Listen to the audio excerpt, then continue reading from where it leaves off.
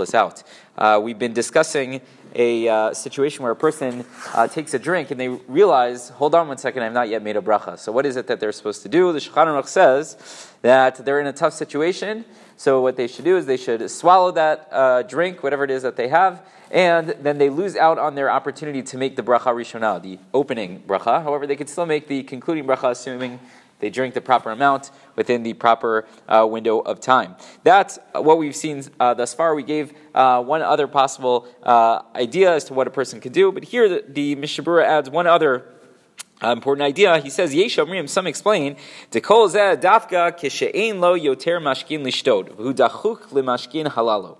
Some say that maybe this whole situation where we tell you, well, swallow what you have in your mouth, and then you miss out on the opportunity to make a bracha, that's only if you don't have anything else to drink, right? Let's say that was, you had a small little sip of whatever. I don't know, it was the last shot of the Woodford at the Kiddush table, and there was nothing else to drink. That was it. That was all that was there.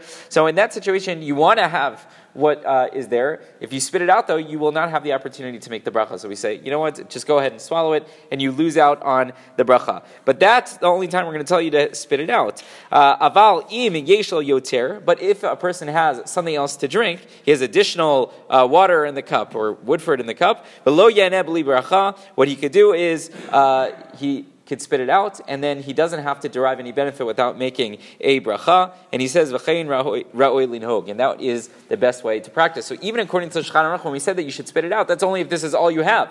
But if you have additional liquids, drink, whatever it is, so then spit out what's in your mouth, make the bracha, and then continue drinking as it is. It's only if that was your limited amount where we would tell you that you should lose out on the bracha. Another consideration is, even if you don't have more of whatever it is that you're drinking, if there's something else nearby that you can make the bracha of shakol on, let's assume you're drinking a drink where the bracha is going to be shakol, right? If there's something else there that you can make that bracha on, so then, right, there's some candy, so then, okay, spit it out, and then you can make the bracha on the candy as well. Again, if you need to have this drink, so then you're allowed to go ahead and swallow it, but best case scenario, you'll spit it out and make the bracha on the additional drink that you have or other foods that you may have, so that you can not derive any benefit without a bracha, and then continue eating or drinking as necessary. Rabbi Chanan